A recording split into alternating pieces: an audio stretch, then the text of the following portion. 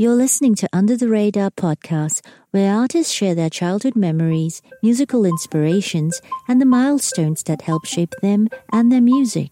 I'm your host, Celine Teoblocki. All of us sort of became these other characters after the Soft Bulletin. That music we could just see how much it was affecting people. I think previous to that, we would have been embarrassed that people are like crying to your songs. It just would have confused us. But when that started to happen, it kind of made us think maybe we were able to sing about something that a lot of people weren't able to sing about. And none of us really knew the depth of Stephen's abilities.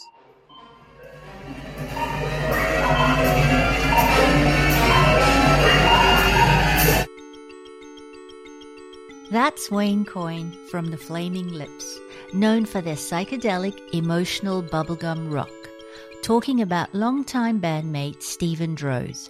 How do a band of outsiders from Oklahoma that seem to indulge in every flight of fancy still manage a 40-year career to be envied? Their latest album, American Head, has already been hailed as another career high in the mold of two of their most commercially successful albums, The Soft Bulletin and Yoshimi Battles the Pink Robots. It's like that crazy plastic bubble that Coyne uses to crowd surf over his audience. It's now a highlight at their live shows. But who knew it would be a viable solution for them to perform with an audience and still observe social distance? Well, welcome to Season 2. We kick off with the fantastic Mr. Coyne. He became a father recently, and in this episode tells us how they found themselves in a refreshed zone of songwriting for this album, and why, despite the band's trippy reputation and songs littered with drug references, the drugs have never really worked for him. So tell me now.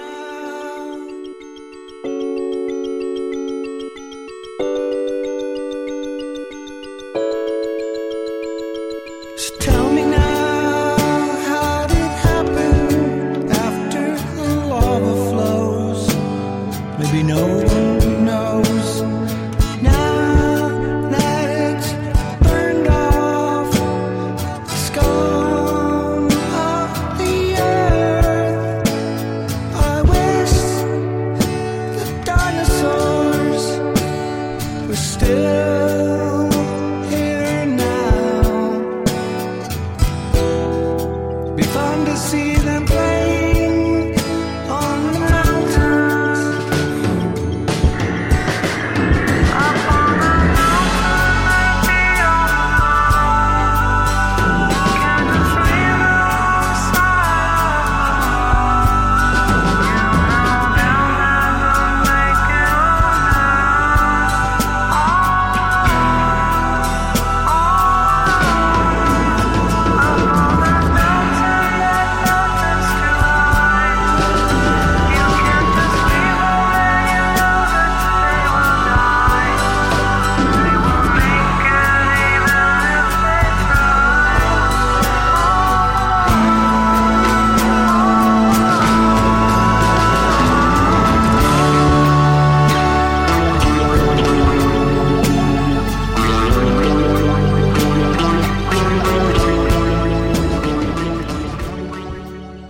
Hello, this is Coyne from the band The Flaming Lips. Our record that we have out right now is called American Head. As we're still working from home, we apologize for the less than perfect audio in this first bit and a pet interruption later. Also note that there'll be drug references in this episode. Last time we spoke, you were prepping for your Bubble concerts, and now you've done 2 of them in Oklahoma, and I saw Baby Bloom even got to attend. How do you feel about having accomplished something that just seemed fantastical not too long ago? And I see on social media that obviously there are haters who just conflate what you're trying to do, which is have a concert in the safest way possible, with kind of being foolish and even bothering to attempt a large gathering during a pandemic. Well, I feel like you're not doing anything if you don't have at least a few haters. So many people are saying cool things and loving it and saying encouraging things. But I like what you said. It's like it starts off as this, it's just like a fantastical dream. You can't quite really think it's going to really happen. You do work out the detail. You just have to get lucky that you can figure out these things and make progress little by little. So American Head, it's like a psychedelic balm in these days, and you can really lose yourself in it. But I'd like to go back a little. What was it like for you growing up in Oklahoma in the 70s, the fifth of six children? I've read a couple of things, and I imagine you had a boisterous but loving home, and you guys played football in your backyard. It's like idyllic. Yeah, just absolutely the luckiest set of circumstances to be in this giant family. And so I always say this thing, I wasn't really raised by my parents. I was raised by my parents and my older brothers and all that. So by the time I came along, they're all 8 years older, 5 years older. So I think for a young boy to want to be like your older brothers and your older brothers' friends, that's just part of that dynamic. But I remember being in first grade and my older brothers liked to draw comic books and we would just sit around drawing all the time. And even though I think about it now, it's only like 4 or 5 years old. I don't think we were competitive. I just think it's just the nature of boys being around each other and not knowing how difficult or how easy any of this should be. So my oldest brother could draw quite well and we all wanted to be like him. So we all tried to draw as good as we could. And I remember that there would be a time when I would ask him to help me. I mean, he's a teenager and I'm just a little kid. And I'm saying, can you help me draw this? I think about it really all the time. There's this one particular drawing that I wanted him to help me. And he was like, I'm not going to help you. You can do it. Just do it without me. And I really resented it. I remember being in first grade thinking, well, everybody should be able to draw, but no one could draw except for me. And I remember I could draw better than him, even being in the first grade. But I owe it to him because he made me. It's like, you have to figure this out for yourself. It wasn't like art to us. It was more like just something that I really liked to do. We didn't grow up in an arty household. It was just a normal workaday kind of family. The idea of being like a painter, being a singer, being a guitar player, being a songwriter. For me, I didn't have anybody that was telling me you were doing it wrong. I think that's the part that probably really saved me. As I do all these things now, I do oftentimes run into very rational people and they just think I'm crazy. So you really have to know how to navigate the resistance and people saying no to you a lot. But when I was very young like that, everybody that I was around would just love that I was painting and drawing and playing guitar. And no one said no, or that's stupid, or you don't know what you're doing. That didn't come till much later, So I think that's this idyllic environment the brief introduction that you said there. And I realize that now. And I see that even in my own life now, with our own little boy and how it's hard to get around someone that thinks they know better than you telling you no. I mean, it's very hard to navigate that.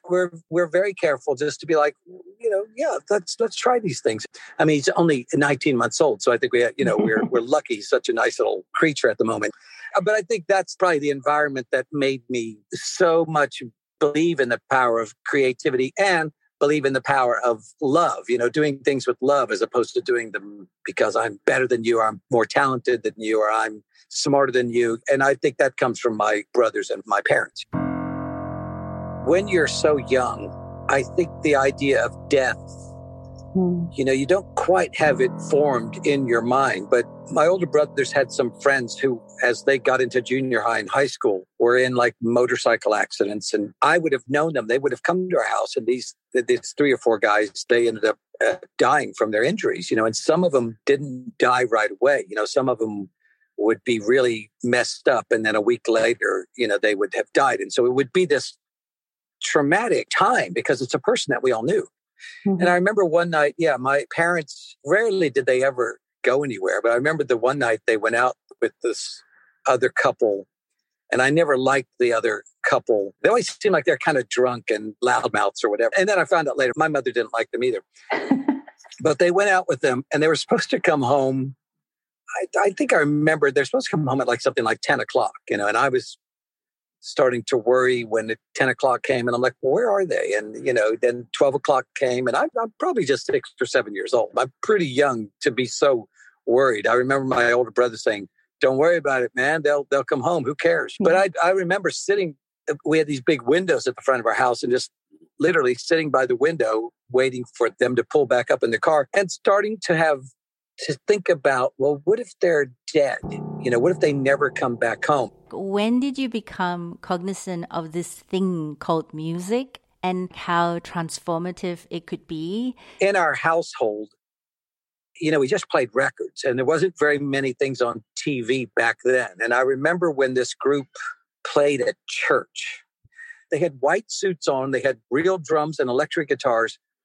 And this church, it's not that remarkable. It's all stone and concrete, and everything was so reflective in there. And I remember the drums being so bright and so loud. And it was the greatest church you could ever have gone to when this band was playing. I couldn't believe I was hearing a real band. I have no idea if they were good, if they were horrible. To me, it was just so exciting to really see real people playing real instruments, and how great and how loud and how bright and everything it was. And so, we'd listen to the Beatles, and of course you see the Beatles and Elvis Presley and popular people on TV.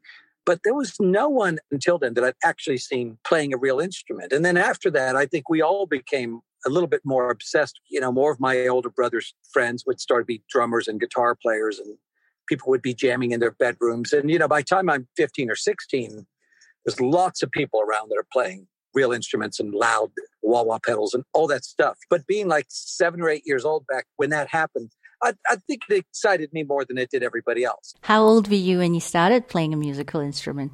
I think I was probably 14 or 15. My older sister had a guitar. My older brothers knew guys that would come over, and we would just sit around and they would play Stairway to Heaven and Neil Young songs. I guess I just thought, oh, this is cool. It's easy or whatever, and some of it for me in the beginning was easy, but I quickly plateaued. I don't really understand music, still don't really understand it now, which I think maybe has kind of been a good luck for me, because I don't really know what key a song is in or what chords are supposed to go together. And oftentimes, luckily I'm working now with Stephen and Dave Fridman and lots of people that are giving me encouragement to do the cool creative things, and then helping me to change it if it's too awkward or just not making any sense. So, I think that combination, it really works well. And so part of me is glad that I don't really know what the rules of music are. There's lots of rules in music once you start, mathematically putting it all together, which, I'm 60. I doubt I'm going to start to do it now, I think last time you told me the story about transformative music was the best time the Beatles were on TV. Yeah, I remember we were at the grocery store, and my older brothers were like, we got to get home to see the Ed Sullivan Show. And I remember driving down the street. I can still see it in my mind. Driving at dark, the street runs right into the house. And I remember going in there and... Ladies and gentlemen, the Beatles! And that would have just been the beginning of the Beatles being in my life forever after that. To us, they were absolutely exotic. They didn't sound like anybody that we knew. They didn't talk like anybody that we knew. The things that they sang about, they were just so optimistic, and they would sing about love. All these things that you just can't really talk about those things. There's just some stubborn manliness that doesn't allow you to say those things. And the Beatles would give you this format, and you could sing All You Need Is Love, and you would just be the only time you'd ever hear the word love, would be in songs and stuff. And to be so young, they didn't just go away a year or two later. They kept making great music and really saying great things. And then, when John Lennon was killed, that sort of sets him into the realm of like a Jesus Christ or a Santa Claus or a mythological person. And all that's still happening when I'm young still. So yeah, a lot of things that absolutely seared into just the core of what I like about being a creative person. This sense of play and freedom to create land them an unlikely hit in 1993. In the aftermath of Kurt Cobain's suicide, grunge would go into decline, and a wave of quirky songs would emerge.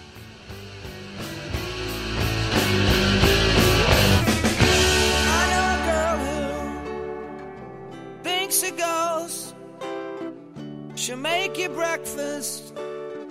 She'll make you toast, but she don't use butter, and she don't use cheese, she don't use jelly or any of these. The Flaming Lips were formed in 1983 with Wayne's brother, Mark Coyne, as the lead singer. When he left 2 years later, Wayne stepped up to the plate. Over the decades, members have come and gone, but at its core are Wayne, Stephen, and Michael Ivins, with their longtime producer in New York, Dave Fridman. The band had already released 5 albums when She Don't Use Jelly from Transmissions from a Satellite Heart became an alternative rock hit. I think that little bit of success, and luckily it was little enough that it didn't just come in and utterly change our lives. You know, it changed it in a good way. We weren't like millionaires the next day. It wasn't overwhelming change. So in that way, it was the best thing ever, you know, that it could just be a little bit of success and you get a little bit of insight of how things work and what people think of you. I mean, no, it's a strange world when suddenly people that you don't know, you know, come up to you at the shopping mall and they love your music. And I think in the beginning, that's just, you know, you kind of resent that in a way. It's kind of like, well, you don't really even know me and all that. And in time, we really did learn a lot about how lucky we are that people like our music and that it reaches people and the type of people that it reaches. Being around a lot of other groups who despised their fans. You know, and they would play to them every night and just be like, I hate these people. And, you know, we've never had that. We absolutely love our audience. They would push the limits of their audience with the parking lot experiments, where they recorded their music onto scores of cassettes, then got people to play them over their car stereos strategically placed in an underground car park. This would lead to Zyreka, a truly experimental album conceived as 4 individual CDs that had to be played separately in 4 different stereo players at the same time. It sealed their status as a cult band, but their audience was about to multiply tenfold with their next album, The Soft Bulletin. A lot of its ideas came from the same period as Zyreka, a cult favorite but commercial non-starter. The Flaming Lips were evolving and coming into their own as artists. The Soft Bulletin was written during a difficult and emotional time. Stephen's substance abuse was manifesting in troubling ways. Michael was involved in a serious car accident. In true form, Wayne wrote the tender Spider Bite song about how he would feel if he lost either of them. Wayne was also dealing with the heartbreak of his own father dying.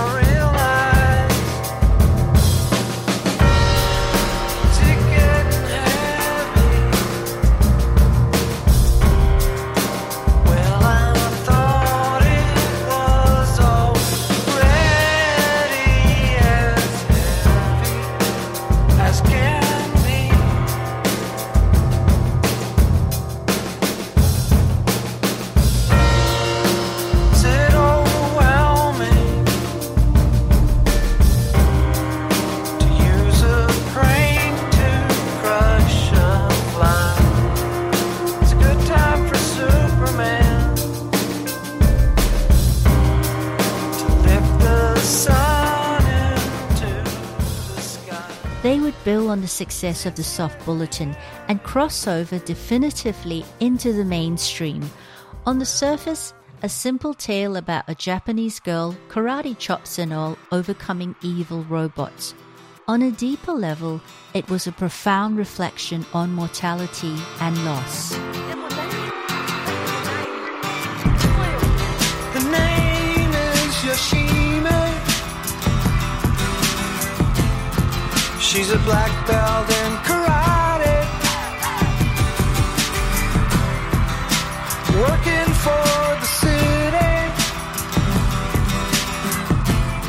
She has to discipline her body, 'cause she knows that it's demanding to defeat those evil machines. I know she can beat them. Oh, Yoshime, they don't believe me. But you won't let those robots eat me, Yoshime. They don't believe me. But you won't let those robots defeat me. Those evil-natured robots, they're programmed to destroy us. She's gotta be strong to fight them. So she's taking lots of vitamins. You know, we were still in awe that anybody liked the Soft Bulletin, the previous record. And we were just dead set on like, well, we're just making another weird record and it'll be back to normal. And then we make this record and it's just, I hear it now and I go, how the fuck did we make this record? It's such a perfect, it's such a great sounding record. You're struggling to find your way or your voice or your character or whatever. And I think that's always happening. The way I'm singing, what I'm singing about is the person I'm going to be 3 or 4 years from now. I think I'm singing about a future me or something. Like if I say this now, I can figure out what it means and then I can live that as opposed to it just being a song. It's like your subconscious speaks to you before the rest of you figures it out. Yeah, or it comes out of your subconscious and then you can experience it as opposed to being trapped in there, just swimming around. It comes out of you and then you go, oh, wow, that's cool or that's stupid or whatever it is. And I think this characters, I guess, all of us sort of became these other characters after the Soft Bulletin. That music just, we could just see how much it was affecting people. And I think previous to that, we would have been embarrassed that people are like crying to your songs. It just would have confused us. But when that started to happen, it kind of made us think maybe we were able to sing about something that a lot of people weren't able to sing about. And none of us really knew the depth of Stephen's abilities. Previous to making the Soft Bulletin, we could have all thought, oh, we're playing this cool rock music. He's very musical. But once we made the Soft Bulletin, it was just next level, so advanced, so expressive. And I think we just said, well, if we have the ability to do that, let's really make it that, because those things just really, really affected people. And, we would have people after the shows literally telling us stories about their brothers dying of cancer and their mothers dying and things like that.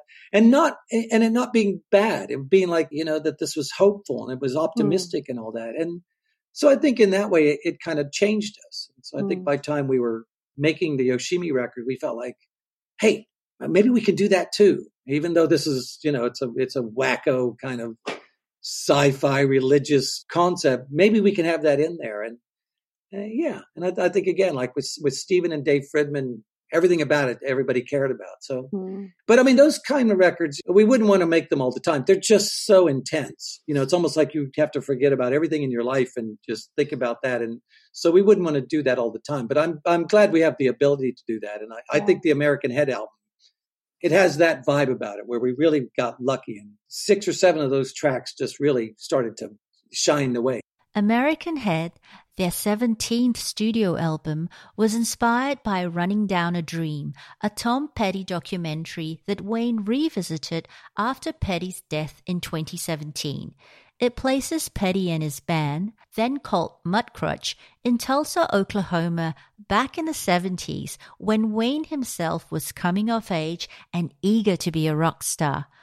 With that as its starting point, American Head began to take on the sepia tones of nostalgia, of their collective rememberings and regrets.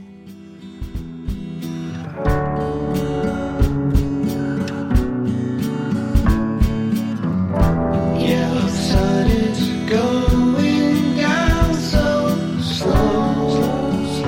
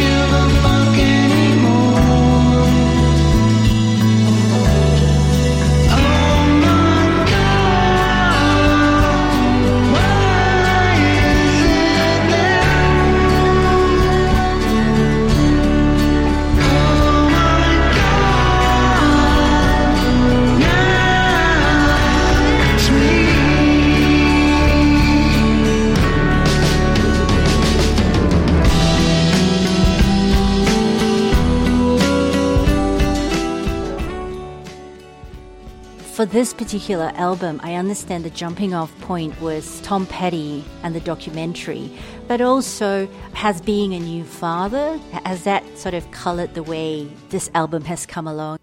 I guess you've always been reflective about mortality and like the human spirit in all your music. Yeah. That's always been a key theme. Well, probably when it was happening, some of these songs would go back 2 or 3 years. So, a bit before we have our little baby. And, we're still making lots of music. We were doing the Deep Lips record. We were still doing the King's Mouth record. But I think we really do work best in that way. We're always doing stuff. But then there is an album that we're kind of working on that's going to take 3 or 4 years. And that would be the American Head album. We would have little bits of these songs. I remember the song, My Religion Is You. We had that one long, long time ago. Dinosaurs on the Mountain. We had that long, long time ago. And Mother, I've Taken LSD. So we had these in a batch that we kept thinking like, let's see if we can keep circling in that and see if we can get a batch that's going to work like that.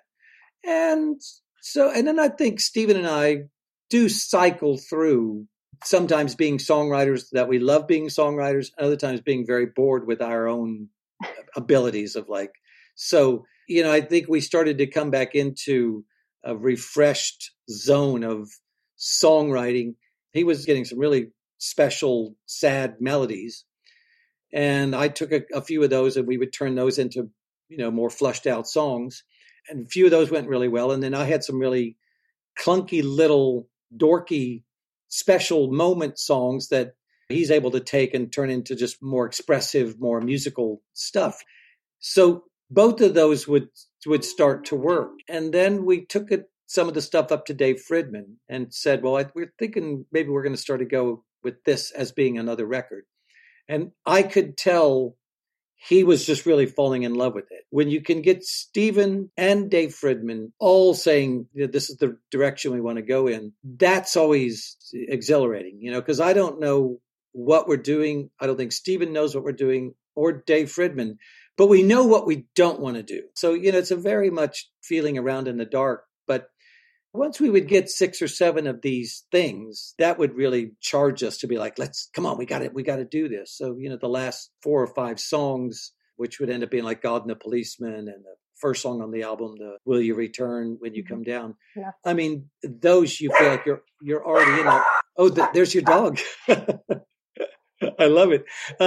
So, those would be once you feel like you're really in this zone of like, you kind of know what your sound is. That's just sheer dumb luck that you get to keep working and keep trying and keep, people that are so good at what they're doing and they're really focused on making it good. Becoming a father, it's probably changed me. And probably the longer I'm a father, the more I'll know it. The beginning of this album, he's really just a little baby. Now he's becoming he's a toddler and he's starting to walk and talk and do stuff. So I'm sure it has changed me. And maybe that's just part of the magic. A lot of writing music, you really can't be thinking about it too much. It really just kind of has to flow through you and you can't get too caught up in like, oh, it should be this or should be that. A lot of the really great things that happen, especially with our music, Stephen and I will oftentimes just be sitting there and like, man, that's just amazing. How did that happen? I'll be like, I have no idea. And a lot of it, I think there are things that are happening to you that you're going to sing about, but I don't think you know that when it's happening. I think they've happened to you and you forgot about them, or they've become part of your personality, or they're into your subconscious. So when you're going to sing about them, you don't really know you're singing about them. And that's where working on an album like this, we would catch ourselves thinking like, oh man, this really feels like we're singing about this other time in our life, this other innocence. You just hope to catch it. I mean, I think everybody is a lot of times is working the same way. It's just, I'm very lucky that, I'm doing stuff and Stephen is going to catch it for me because I wouldn't really know if it's good or bad. Stephen is working on stuff and I'm going to catch it while he's doing it. And then we have Dave Fridman, who's catching both of us saying, oh, do that. Everybody working towards the same thing. So yeah, I think it's a lot of just, man, it's like 3 people under hypnosis at the same time.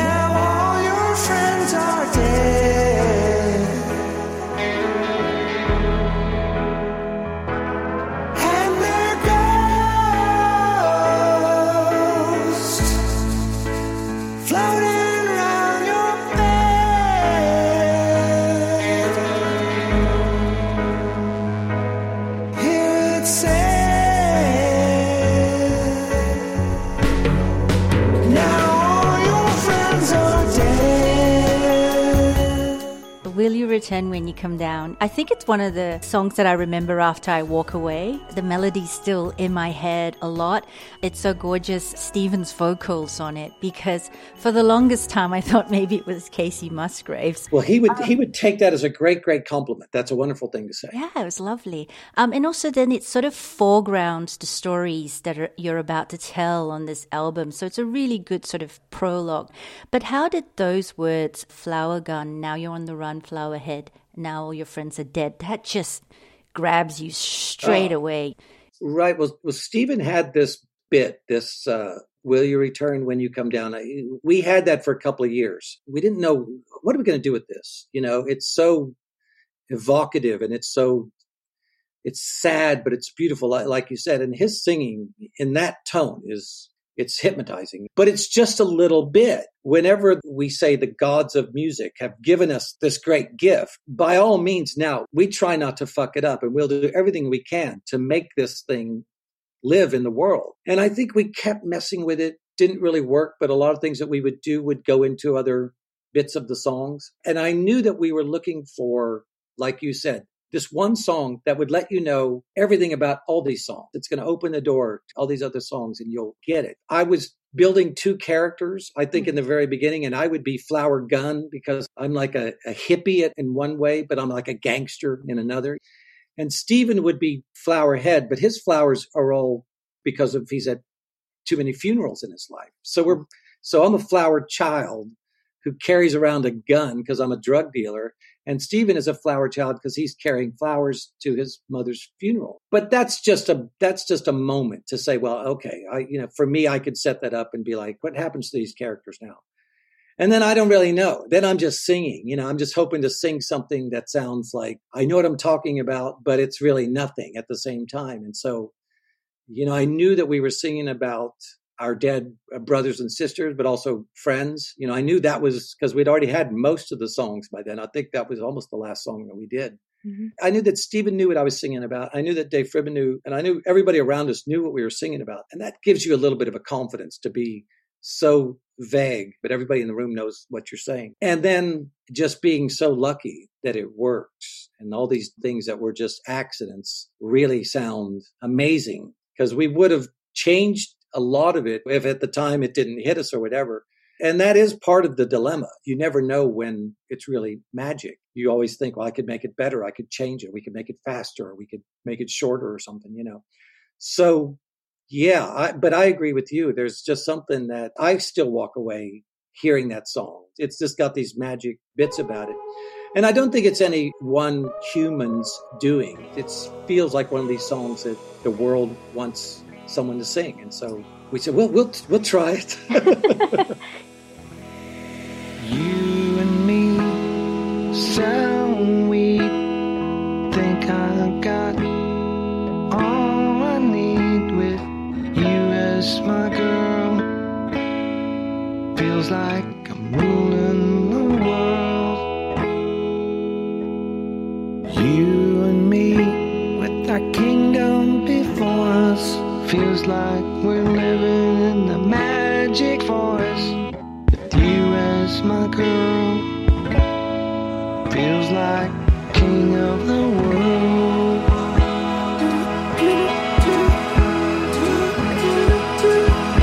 We're the king and queen.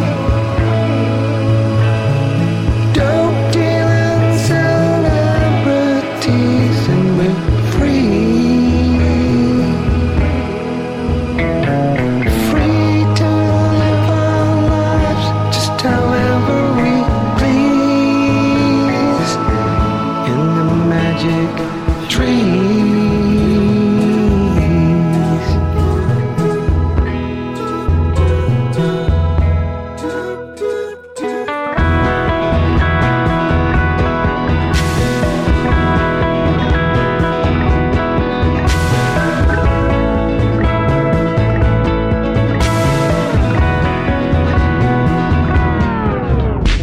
Yeah, Danny and Grace got it all figured out.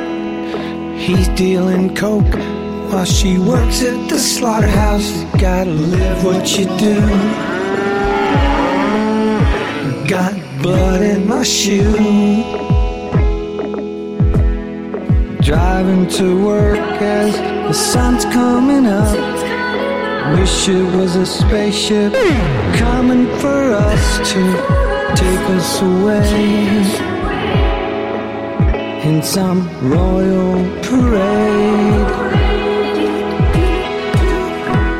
You and Me Selling Weed, even though American Head has a nostalgic element to it, it's not about like looking through the past in rose-tinted glasses, is it? I mean, at least for much of it, it's actually not. It's some of it almost feels like cautionary tales, like don't do this with your... Oh, for sure, yeah.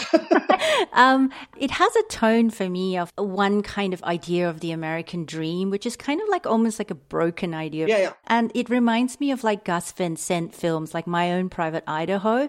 This is a huge section of like society in America in the interior and the heartlands. Their stories just don't get heard. And I feel that this comes through in your stories. And it's interesting because like everyone thinks, like no matter how many interviews you do, and of course in the early days you used to take it on the nose and just say, yes, we do drugs. But but also it's like you've said now that, you know, actually you've tried some and drug taking is not really what floats your boat for most of the time. I think you also said in an interview that when your wife, Katie Weaver, takes acid and she would see all the good in the world and you would see the death and decay. Well, yeah. And really, Stephen and I are the same way. I mean, I think that there's an idea of what taking drugs, you know, left over from the 60s or 70s or whatever, where people are supposed to be very glad that they've lost their minds and that they can't think straight or whatever. But, you know, for me, that just never worked. I didn't like being out of control. And I didn't like when I would see my older brothers and their friends being crazy or being mean or mad or any of these things, you know. So it just didn't work for me. I tried taking LSD. It just scared me. I just thought I was going insane. Now, there would be moments, you know, there would be these funny moments where if I could get my, you know, my state of mind to be just more optimistic, I could see where, oh, I think I could turn this around. But in all the situations that I was in, I feel like I was always the responsible person, even though a lot of times I'd be a lot younger than everybody. I mean, I remember seeing the Rolling Stones in Dallas. Is about a 3.5 hour drive. We all drove down in a car full of people. Now, the Rolling Stones always start late, so everything is going to go late. So by the time we leave Dallas to drive back home to Oklahoma City, it's like 3:00 in the morning, and everybody is tired, and I have to drive home. Okay, so even though I'm like the youngest one in the car, I drive everybody home because really I don't want one of these other guys to drive because they're going to kill us, you know. And so they all go to sleep while I drive us home from seeing the Rolling Stones in like 1981. So in a sense, I think I just always put myself in that role of like, hey, you know, no matter what happens, if the house catches on fire, I'll be able to get us out. If the police show up, I'll be able to get us out of trouble. And I never liked being on the other side of that. And so I think that's just part of my personality. I remember even going to see Led Zeppelin, and everybody, I mean, it was wonderful in some ways, but ridiculous in others. I mean, we waited in line in a very cold January winter. Back in the day, you had to wait outside. You know, we waited outside for 5 days to get front row tickets. But I ended up getting like 25 tickets for all of my brothers and all their friends. And we all sat literally in the first row to see Led Zeppelin, the only time they ever played here in Oklahoma City. But everybody at the show was completely zonked out on like Quaaludes. And no one even knew when to clap and when to do anything. I mean, it was just a complete mayhem. And Led Zeppelin, for me, you know, I was watching them play. I wanted to hear how they got their sounds and all these things. And it really disappointed me. I didn't like it at all. I even left early. But I was wrong. Everybody else was going just to have a great, great time. And all these things didn't matter. It didn't matter if they were in tune. It didn't matter if they played the right notes. They were in a room with Led Zeppelin, and that was all that mattered. And so I think I just couldn't let go of that when I was younger. And so now I realize that, hey, there's a time to be to be responsible, and there's a time to not worry about it so much. But I think that those things that we sing about, I think they're the only situations I feel like where this music is the only way we can talk about it. Otherwise, it is kind of silly. The things that we're talking about with our brothers doing drugs, and even when I was selling marijuana and all that, if I talk about it without this music, it does sound like a crazy celebration of the 60s and 70s, and we're all high, and isn't it wonderful? But I think the music sets it up to be like, what we're singing about is something it's kind of sad and it's fucked up. There's some regret about us playing into it and us being damaged by it. And I think that's why we like it, because it's the only way we can really communicate what it means to us, is because we're doing it with this music. Otherwise, I just don't think Stephen and I would feel comfortable even talking about it, because it just sounds like a bunch of weirdos taking drugs. Isn't it great? Even glamorizing the idea that people die of drug overdoses or get put in jail, all that becomes glamorous in someone's eyes.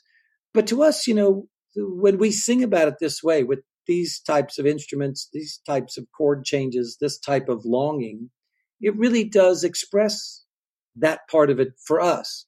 But I also think, it's doing that to the listener as well. The listener doesn't have to have the same experience as us to know the same feeling. These types of songs can do that.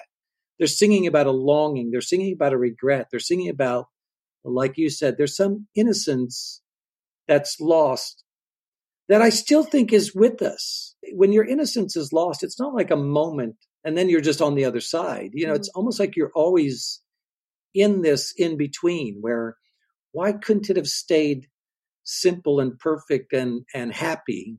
And why does it have to be regretful and painful and damaging? But that's reality, and I think that's why it's so wonderful. I think that's why music, in a sense, is like the only thing that can really speak to that. It really is. It's like a story, but it's abstract. Music like this, it's your life, and it's not just my life, even though it can be very specifically my life. It's magic, and it's time travel, and it's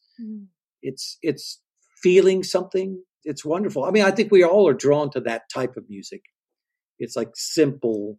It's slightly dramatic, but it's almost like a song that you feel like, even though you've never heard it, you feel like you've heard it as it's rolling along, like, oh, I know how this is going to feel. And to me, that's the hardest type of music to do, because it's easy to fall into something that you have already heard. And you want it to have this element of surprise, but also familiar. You want it to be comforting, but you also want it to be new at the same time. It's a motherfucker, yeah.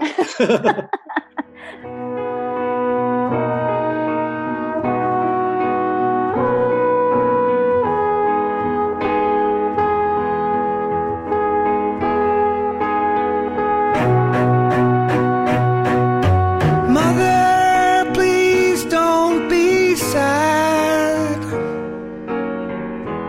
I didn't mean to die tonight, but those robbers were so fast.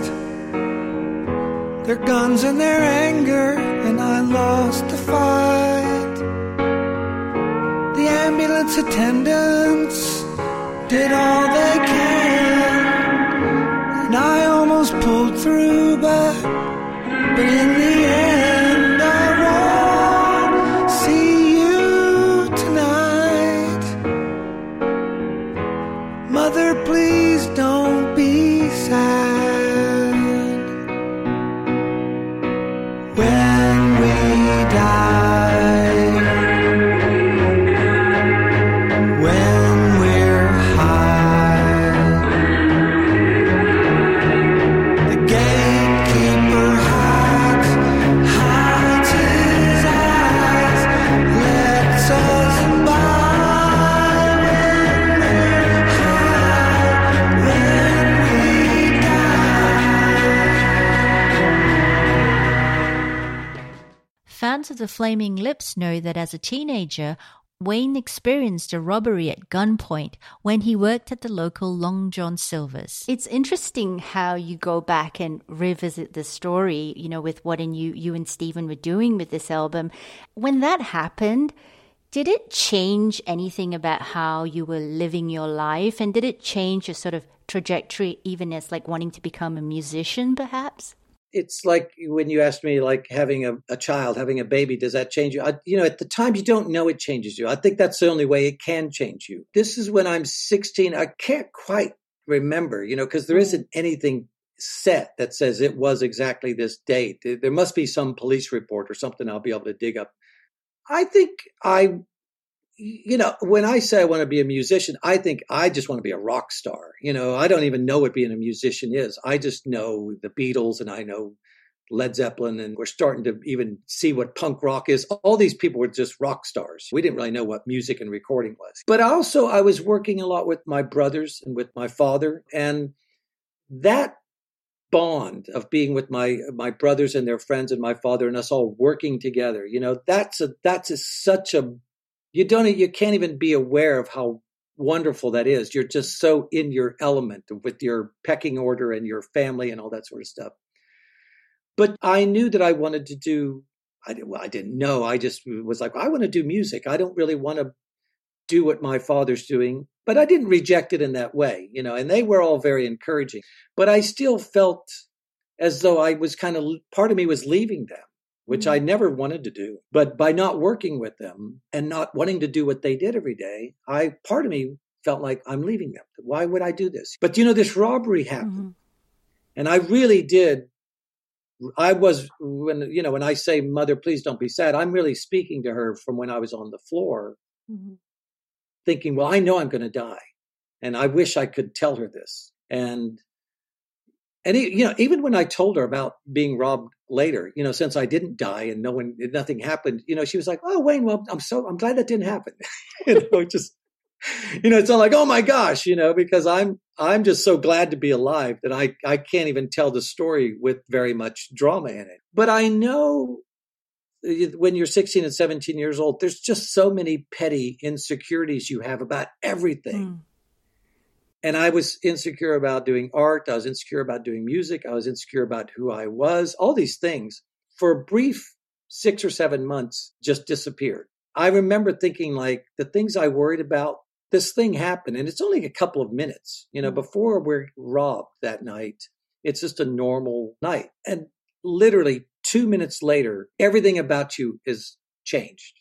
I remember thinking, like, why was I worried about these stupid things? Why would I worry about that? And I know that my father didn't care that I didn't want to do what he was doing. He wanted me to do music. And I knew my brothers didn't care. They would be glad I would be doing music. So that little thing, I think, left me. And I always felt like I'm still with them. I'm just not working with them. Writing your own music and writing your own lyrics and painting pictures and all that, part of it is kind of embarrassing, because if people come and see your painting, oh, that's stupid. Why'd you do that? And when you're, you feel like, I don't know, I guess I'm stupid. Or they hear your song and say, why? I hate your song. So for a little while, none of that mattered to me. I didn't care what anybody thought. It's like, I'm just going to do this, because I literally died on the floor. I'm not really worried about what some dumb hippie thinks of my music compared to that.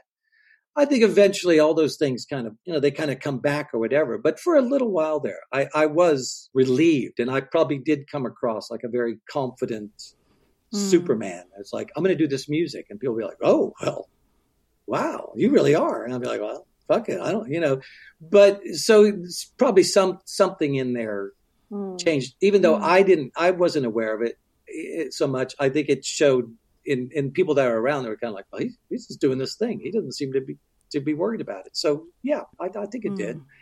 And now I think I was just very, very lucky that this thing happened to me at this time in my life, and that it sort of gave me another life. I mean, now, since I've had our little boy, I kind of say to people often, like, this is my third life. And I try to always just stay aware of that, how wonderful it is to still be evolving and still finding out things about yourself. I just get to stay alive and learning things and figuring things out and observing. Did you ever want kids before? Because, you were in a relationship before for longer than most people have careers. Oh, yeah. And people around you were having kids, and you just didn't feel the need for it, like music was enough?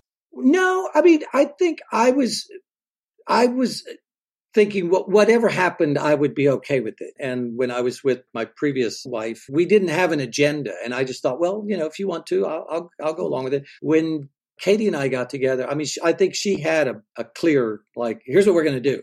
And by the time I get to be 28, 29, and I was like, okay, cool, So I don't think I was ever really against it. I think I was just like, I'll just go with the flow. But I would say, I think I'm the luckiest person in the world to have this happen to me now, because I'm sure I would have been too intense and too serious about doing art and doing music. And then now I'm just not like that at all. But I'm not a young guy that's trying to make sure I do music for my whole life. I've already done music my whole life, and I'll probably be able to do music for the rest of my life. But when I was younger, I'm sure I would have worried about that a lot more, and I would have worried about making money and paying for insurance, all the things that you do. So, yeah, I think I was open to it, but relieved that it didn't happen then, but very, very grateful that it happened now. And we'll probably have a couple more if everything works out. Yeah. Oh, yeah. wow. I don't think we'll have 5 or 6, maybe 3 or 4. Yeah. I wonder if it's just like an extension for you living in a state like Oklahoma, which is kind of not in the proverbial cities, that you've always said like you wanted to live this bigger, more interesting life as you were maybe sort of coming up and writing. And it's come through in your songs in all this like most interesting ways. You've made your life interesting through these songs. And, you're always talking about spaceships and other beings and bigger things than us. But at what point did you sort of think, hey, my life is interesting? Well, I totally agree with you. It's like put yourself into your own epic adventure story. You're the star of it. I'm trying to remember the guy who wrote Alice in Wonderland. I forget. Lewis Carroll? Lewis Carroll was writing a note, and at the end of it, he says, Lewis Carroll from Christchurch. To me, it was kind of in this order. I thought, Lewis Carroll is from Christchurch. Santa Claus is from the North Pole. The Beatles are from Liverpool. And I don't know any of those places. Why can't the Flaming Lips be from Oklahoma City? And that be just as if any of those people would have said it in that order, they would have thought, where the fuck is that? Or how cool is that? Or no wonder you're the way you are. The same way I did about Lewis Carroll being from Christchurch. And that, you have to come from somewhere. I think for us in the beginning, it didn't matter, but it always mattered to the audience. I mean, our very first review that we got, I remember Michael's sitting here with me. I remember us both reading it, and we were getting ready to play in Minneapolis, which to us was a great, cool music place. We're going to Minneapolis, where the Replacements and Husker Du and all these cool bands were from. Yeah. And the guy wrote about us playing there, but they said, you're never going to believe it, but these guys are from Oklahoma. Like, you got to go see them, because who comes from Oklahoma and does this kind of music? And then I think as we would go along, I mean, Oklahoma really made us something. Being from here made us more unique. It made us different. It made us feel more authentic. All these things that we would have never seen in ourselves. So I think in that way, I was glad to not struggle with it anymore. I mean, in the early days, we couldn't have moved to Los Angeles. And we couldn't have moved to New York, and we couldn't have moved to Athens or one of these hip places anyway. But luckily, we were always playing and always touring around. We would play New York and LA, and we were absolutely glad we didn't live there. We were glad to go home to our weird little house with our backyards and our dogs. I think by the time it got to where if we wanted to do that, we could. By then, it just didn't occur to us that we would want to live anywhere else. We liked that we lived here. I mean, you had, do you realize, as a state song for Oklahoma for a while until the Republicans took over? Yeah, those are the sorts of things you could never, ever predict that could happen. The governor at the time, they were opening up a historical museum, and him and a couple of the legislator guys, they made a point like, it's got to be someone who's alive right now. We got to put them in while they're alive. And they loved our music, and they picked us. And then this thing happens. And all those things, they do change you, and they do shape you, and they do make you look at things differently. So, yeah, I mean, so I think there was a point where we felt like, we're driving this ship. We're making our image of who we are. We're in control of this. And then at some point, we'd just be like, no, we're not. It's things happen and we're making music and great things happen, bad things happen, and we're just part of it now. And I think that was a great relief to us to know that it's like you don't really get to make who you are. Yeah. I'm going to give you a last question. Super thankful to get to this point. What does it mean for you to still be making music with Stephen and Dave Fridman and the rest of your band, like 21 albums in? I mean, was there any point where things just got too dark or too hard that you might have thought to yourself, I don't want to do this anymore? And what does it mean that people still listen to your music? Well, right. I think when you're younger, all those things would have been very difficult to have too many decisions. Like I said earlier, having just enough success that you could say, man, this worked good, but it didn't utterly change us and it didn't change who we were to each other. I think all that we were just very lucky. And I think there is something probably underlying in my personality that this big family, and Stephen's from a big family. And so I think we attract people who like that. And so I think even I wouldn't have known that about Dave Fridman or even Michael, but there's an element of like this family. And so it's, there's something deeper about it than just, I want to be a rock star. I want to make music. And music gets that. I think music is just such a magical thing in that way. You don't really know what it's saying. So you're blurting out these parts of your personality. It's not like painting a picture or even writing a story or a poem or something. Because music is so abstract, you're not quite sure what you're saying. But it is communicating something very deep about you. So I think as we would go, that would get communicated, even though I wouldn't really know it, and I think that would attract people and people would see something in us. That would even come down to even me being able to know someone like my wife, Katie, now. She's hearing things in our music without even knowing me to be like, I really like you. And even though I don't even know you, and those are the things that are in your music that you can't be aware of. I think little by little, I just would be more aware that, how lucky I am that it just gets to keep going. And with art and music, you do want, you want to keep working on it. You don't want it to be chaos. You don't want it to be a moment. And you really have to work with people that know you absolutely through and through because it's just too intense, and you have to trust each other and you have to take risks together. The longer I work with Stephen, the more we understand each other, the more we help each other, the more we love each other. We're lucky that it keeps going as opposed to being tortured by it. And the idea that people still listen to our music, I mean, that does completely blow our minds. That put out an album like American Head, people are like even you talking about those songs. I'm like, oh my gosh, this is, and that's the other life of music and songs. It's like, you put it out in the world and you forget that that's a big part of the coloring. That's a big part of what it starts to mean is what it means to other people. And, you can't get too caught up in it because if nobody likes it and everybody thinks it's horrible, you don't want to get too hurt by it, But I think us more than probably any other band that I know of, people have absolutely always come to our rescue.